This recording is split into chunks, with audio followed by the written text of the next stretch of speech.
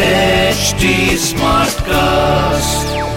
You're listening to a Hindustan Times production brought to you by HT Smartcast. Hi guys, my name is Monica Rawal and you're watching No Rating Movie Review with HTCT. Today I'm going to talk about the masala film Khali Pili, which is now available on Zplex.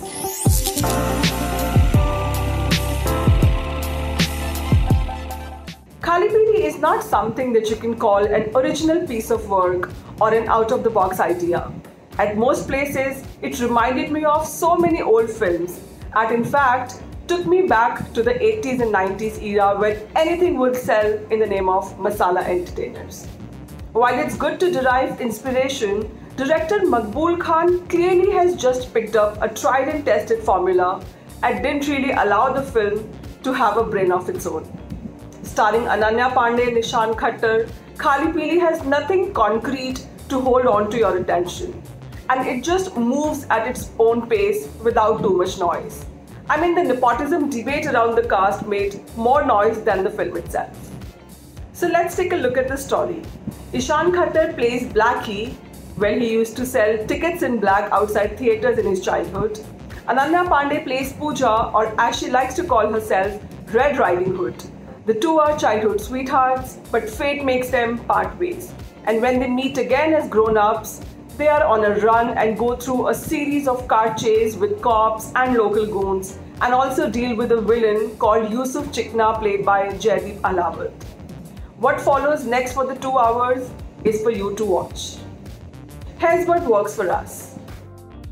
Ishan Khattar shines from the very opening scene of the film, and he very well explains that it's only passion and emotion that counts. His dialogue delivery while speaking in that Bombaya lingo and the swag he carries along make him quite likable. Jaideep Ahlawat once again proves why you can just depend on him to deliver the perfect act. As a villain, he is merciless in the scenes that require him to be deadly, and thankfully there is no funny twist given to his character. Ananya Panday looks quirky and has a rustic feel to her character, which kind of works in her favor. Well, it's a refreshing change to see her do something different, and I'm glad makers did not make her look like just a prop that she was in Student of the Year 2 or Pati Patni Aur Wo. Unlike a lot of films these days, I quite like the fact that there was no introduction of needless subplots in the film. At 1 hour 53 minutes, it was quite crisply edited. Here's what didn't work for us.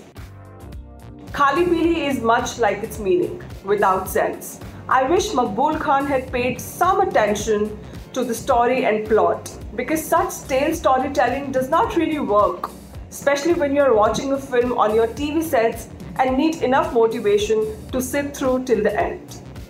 While the first half did have some genuine funny moments and dark humor making you laugh, the rather boring and dull second half does not bring anything new to the table.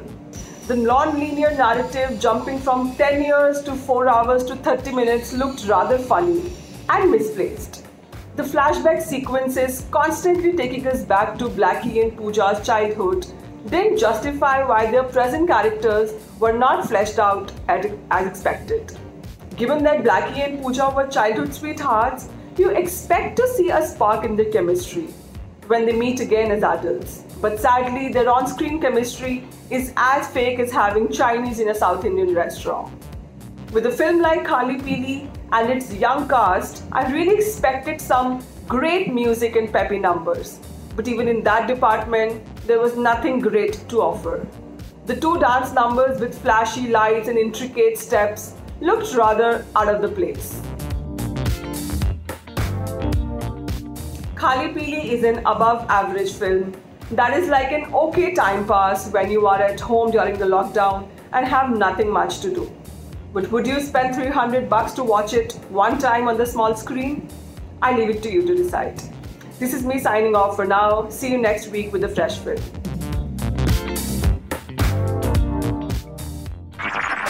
This was a Hindustan Times production brought to you by HT Smartcast. HT Smartcast. I'm Annie Apple, and I'm here to invite you to come and listen to my new podcast series, Raising a Pro. It's the most intimate sports-related conversations you will hear.